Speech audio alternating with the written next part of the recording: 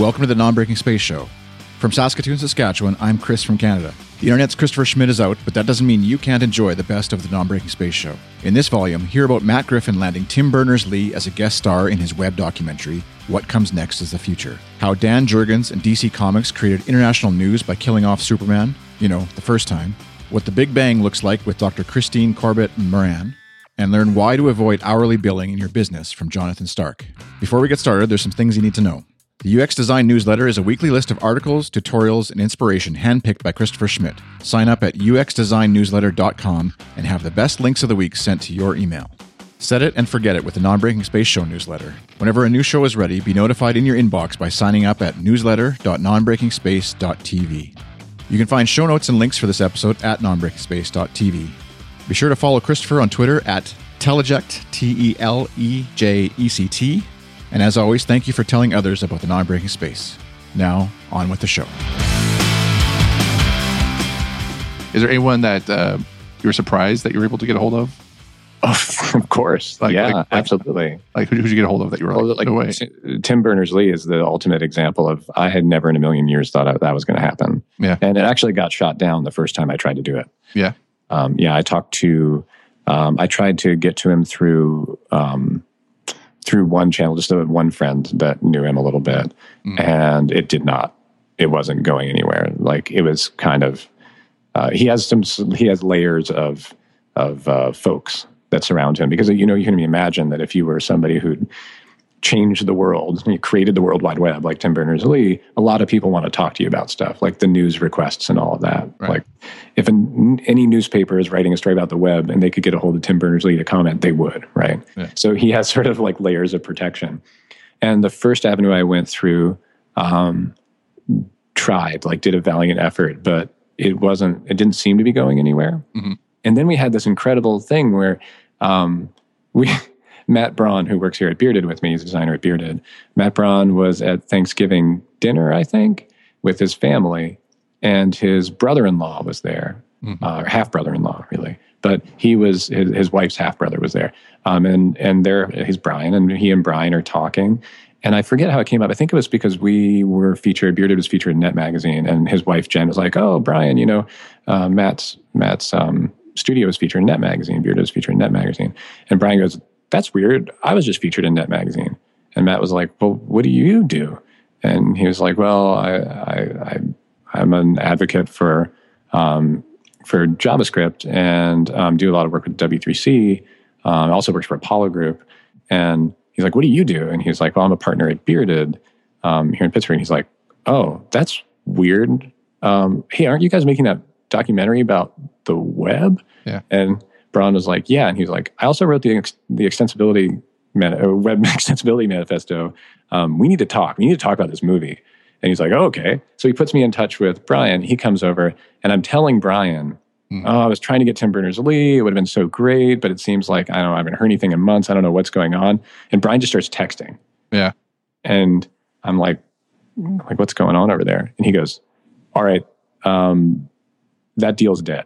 That's not going to work. They already shot it down. They refused it." I'm like, "How do you know that?" And he's like, "Well, I just texted like Tim's people." Yeah. And he's like, "But I think I can fix this. Let me see what I can do." And within a week, he ended up going to New York to a tag meeting, the Web Architecture Group, right, W3C, which Tim is part of. And Brian came along, and he's not on the tag, but he knows those folks. And he went and he was talking with Tim, and he just pitched it at Tim. Yeah. He's like, "Look, Tim, it's Kickstarter funded. There's no corporations involved. This is like people's history of the web. This is the people of the web making their own web documentary about the web." And of course, Tim, like, that's music to his ears, right? Yeah. That's like his vision of the web. Right. So when he pitched that to me, he was like, "Okay, I'm in. Tell him I'm in." And so he was like, "Great." And he went back to Tim. Tim told his people, "I'll do that documentary." And suddenly they were emailing me and like scheduling, and like it just all happened all of a sudden. Oh, nice. Nice. So that was amazing. But it all happened because Matt Braun's brother-in-law knows Tim Berners-Lee. They didn't even know they both worked on the web. Yeah. They've known each other for years, right? Right. Oh, man. So that was just credible happenstance. So Tim was one of them. The power of Thanksgiving, folks. And then it was terrifying too. It was terrifying meeting Tim. I mean, he's a wonderful person. He's not terrifying, but I was. It's like meeting Santa Claus, right? Oh yeah, like anyone, like you just like you've heard about the person, and like you said, like someone who's changed the the face of the human history, pretty And much. anyone who's listening to this podcast, he gave you your job. Pretty much, yeah. I mean, it's intense. Not to mention the fact that he, like you said, he just changed the world. All right. So how much of his interview is on the cutting room floor? Lots. Yeah, lots of everybody's is on the cutting room floor. Okay, I was joking. But what did you learn from him? Like, what was anything from his conversation? So I kind of blacked out for Tim Berners-Lee's interview. I don't remember it. It was the end of a very long day of interviews. And I was definitely having a panic attack by the time I got in front of Tim. And I spent most of it just making sure the cameras were running, right, and the audio was running. I was getting good levels and the lighting was okay. And that I wasn't tripping over chords or doing anything stupid, and then just asking him questions and then smiling, going, oh, that's great. And I couldn't really process what he was saying at the time. In retrospect, it went pretty well, considering I had no idea what was going on consciously. But I asked him a lot about, of course, the inception of the web. Just explain to me how you started the web. And that was pretty fascinating. And then we went through a bunch of other stuff and ended on some of his pet subjects, which is open data, linked data, and keeping the web open and free and away from corporate control and private control, stuff that he's really passionate about. So he has some good stuff. I'd say sort of near the beginning when we talk about history of the web, and then later when we talk about where the web needs to evolve to, and keeping the web open and sort of what people can do to help move the web forward. And no one's seen that footage yet, right? I mean, no. Okay, cool. Yeah, he's not even in the trailer. Yeah, that's cool. A special guest star. Yeah. Yeah. I mean, with Tim, and his time is so scheduled that I think I got 20 minutes with him or 30 minutes. Right. And it's you start rolling it when he walks in the room, and then 30 minutes later, someone's going to come get him. Yeah. There was no time for anything elaborate. Yeah, I totally understand that. Yeah. It's just, because their time is special. As you said earlier, just layers upon layers just to get to him. And he was definitely booked out. He was there for a conference, for a W3C conference. Mm-hmm. I was just actually the Extensible Web conference, I think. But then they were also having W3C meetings there. So it was he was moving between obligations the whole time, doing real stuff, deciding what the web should be in 50 years or whatever. Yeah. Nothing big. Lunch talk, pretty much. Lunch talk. Yeah.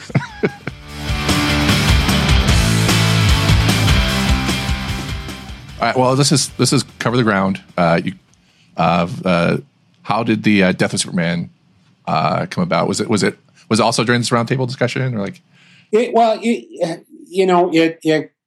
there's a label that's been put on it, but it kind of morphed up. I think my memory is somewhat differently, and that is, it had come up at a meeting or two earlier where we because one of the conversations we might have would have been, what were the most famous Superman stories that had ever been published? And we would talk about things that way. And one of them had been the death of Superman.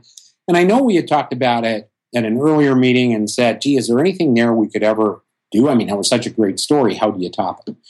And then going into this particular meeting, Superman 75, where the death took place, was actually going to be the wedding of Clark Kent and Lois Lane. But that had gotten put on the back burner because at that time there was a show called, Lois and Clark, The New Adventures of Superman. And they were going to build to that a little later. So we said, what else can we come up with for something like that? And I know that prior to the meeting, I had mentioned it to a couple of guys in phone conversations. I think we should do the death of Superman. And I went in and I had two ideas written on the paper. One was just Death of Superman, and the other one was I wanted to do a story that just trashed the hell out of Metropolis, because one of the frustrations I had as an artist, Superman had no one to fight. Whether it was Miss Lex Luthor or Mr. Mxyzptlk or Prankster or Toyman, it was all these guys that Superman couldn't punch. And so we were in the meeting, we were talking about different ideas.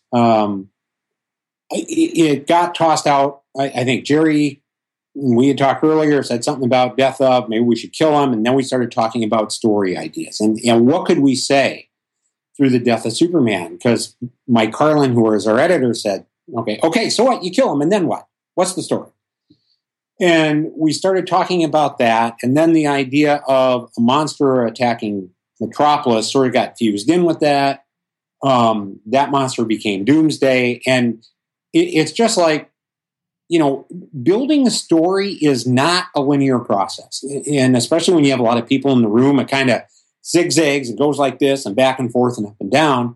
But that's what we did. And the primary concern ended up being, what do we say about Superman when he's gone? And what we realized during those conversations is that when someone dies, that's when we really talk about what they meant to us, what they meant to others, and what they meant to the world. And those are the stories we wanted to do with Superman gone. And it's like, gee, there are Ma and Pa Kent watching on TV as Superman dies, watching their son die, and they can't tell anyone. And it was all that kind of stuff that we really got into.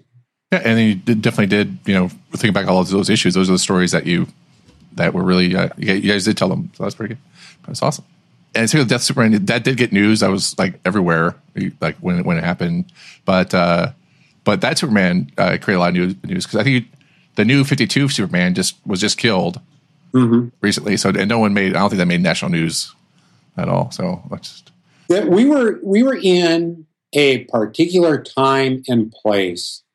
I think in terms of media, in terms of what we were as an industry, and all of that stuff, where it could only happen that way once. And we were accused by many of putting together a marketing stunt to sell more comics. And no, because as we put together the story, there was no thought of marketing it and how we would do it. We come up with the story first. Later, the marketing department steps in and says, what can we do with this? We put this together as a story. Now, I will cop to the fact that, yes, we hoped it would sell. But trust me when I say no one sits in the room and says, let's do this story that doesn't sell. At that point, you're cutting your throat. So, we always hoped it would get more attention, but there was no way that we ever could have seen it become sort of the cause celeb that it did or get the amount of attention it ended up getting. Yeah, it was pretty massive. Let's go. Yeah. I work on an experiment called the South Pole Telescope, which is a 10-meter telescope, which is really very, very large dish. It's the millimeter wavelength, so it's more similar to a radio telescope than an optical telescope. It's not exactly the radio wavelength. And with this telescope, we're observing what's called the cosmic microwave background radiation. It's the afterglow from the Big Bang, about 400,000 years after the Big Bang. We can actually observe the light from then, which has lost a lot of energy, so it's very, very faint. It's about 3 Kelvin, which is very cold, much colder than Antarctica itself. And so you need very sophisticated electronics, receiving equipment, and environment to be able to detect that. And with that, we can say things about the earliest galaxies and about cosmology, constrained dark energy, how galaxies formed, all sorts of fundamental physics questions. And so if your education is beyond me, so if I ask you a stupid question, please don't be offended. No worries. All right. So by examining this light from the Big Bang, from the after the Big Bang, are you able just to see what it looks like, or is it just the light waves, or is it like how are you able to detect it? What does this data look like? And then how can you then interpret it back into realistic information, I guess, or active information? Yeah.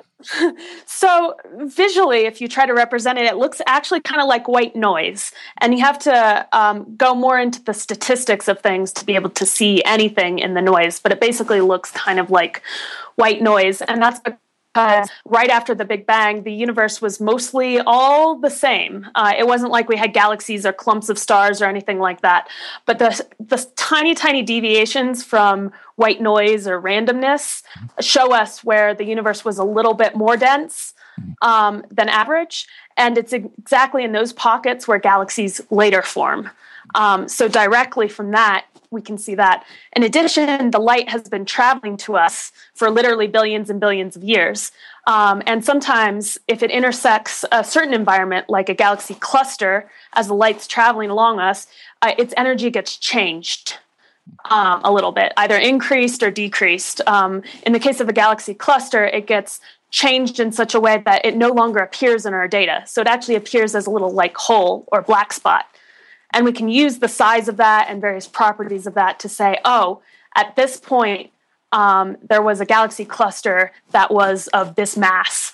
And that's very interesting to cosmologists and astrophysicists. SPT, the South Pole Telescope, has been able to discover some of the most massive galaxy clusters ever seen. And these are very difficult to see optically because they're so distant and so faint by this point, but they affect the cosmic microwave background radiation in a different way so that it's much easier for us to see than, say, in an optical telescope. And then is this the only, I assume not, but I just want to say, is this the only telescope that can read those microwave technology, like that afterglow, or is there... There's a few other experiments. So there's been several in space. There's the WMAP mission and the Planck mission, telescopes exactly like ours, but in space. And they are obviously much, much, much more expensive and haven't... They also have a long lead time to upgrade. So, for example, SPT is doing an upgrade next year, and they're just flying a lot of people down here to Antarctica, 20, 30 scientists to perform the upgrade. You can't do that in space. So being on Earth does have some advantages. Unfortunately, we have the Earth's atmosphere to deal with, but that's one of the reasons why we're in Antarctica is that here we're very high up. The South Pole is almost 10,000 feet elevation. Wow. And it's also extremely dry. And water moisture in the air absorbs exactly the wavelength of the radiation that we're looking for. So if the sky was very moist, we wouldn't be able to see anything. Right. So that's a great advantage of being in space, in that there's not really a moist sky to deal with. But it's also a great advantage to be here in Antarctica because we're in a desert, very high up, very close to space. I should also mention there are a couple other ground-based telescopes like ours. There's an experiment called Polar Bear, which actually isn't at the pole. It's in South America. So there are other experiments trying to make the same observations that we are, but we're kind of in the ideal location, except in space. And how long is your experiment going on? Did it start at the start of your stay there, or is it how long? And when will it end? Yeah, so the telescope has actually been taking data and up and running for almost a decade. Okay. So in various forms. Of course, they had to bring down a ton of material here. Everything here is flown in on the backs of giant military aircraft, and so it's quite difficult. There's no Antarctic factory or Antarctica woods that you just cut down and build a house. Okay, all right. So I guess you don't get to play Pokemon Go on your walkie-talkie at all down there. So people have, just as an experiment, tried to see if Pokemon Go would work down here. And the problem is more that the map coordinates, Niantic didn't do a good job at this, but the map coordinates kind of break down.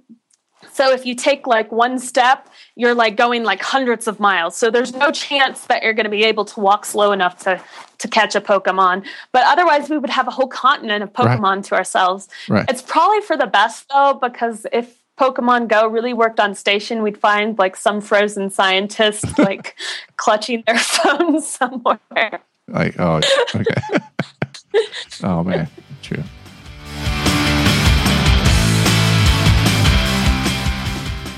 Once I saw it, I was like, this is like a cancer inside of our business. It's causing tons of administrative overhead. The whole invoicing thing was a nightmare. I mean, once you saw it for what it was, there was like no end to the infection. Well, I do want to bring that up. Is like you call it cancer, and like one of the things you mentioned in your book is that if you do hourly and you the bureaucracy, if you will, one of the things I loved about it was like even if you do try to streamline it as much as possible with apps and timer and stuff like that, there's still some bureaucracy left over, and you're still trying to track things down and everything like that. So I felt like that was like probably the best part. It's like no matter how much you make it less painful, it is still cancer. You're still measuring the wrong thing, right? Yeah. Like you're just treating the symptoms.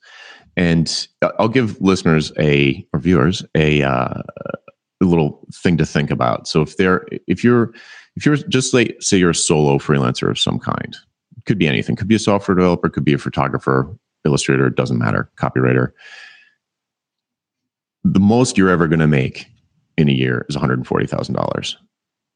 You can't reasonably exceed that amount. There's only 3 ways to go over that. One is to work like a dog, which is unsustainable. The second is to dramatically increase your hourly rates, which will make no one will hire you. It'd be impossible to make a case for a $300 an hour copywriter. You just wouldn't get any work. And you certainly wouldn't be busy 40 hours a week. That's for sure. At $300 an hour. And the last one is to scale up by hiring a bunch of junior copywriters or developers or whatever else and trying to mark up their time. And of the 3, I think the one that I see people reaching for the first is hiring people. Right. They're like, oh, the way out of this hourly trap is to hire more hands. Is to get more people into the trap. Yeah.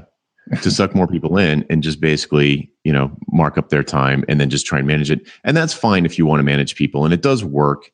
That's one of the reasons it has been around as long as it has, is that you can make it work reasonably well. It can more or less work as long as you're nailing your estimates every time. If you're coming in overestimate every time, then your life is a disaster area.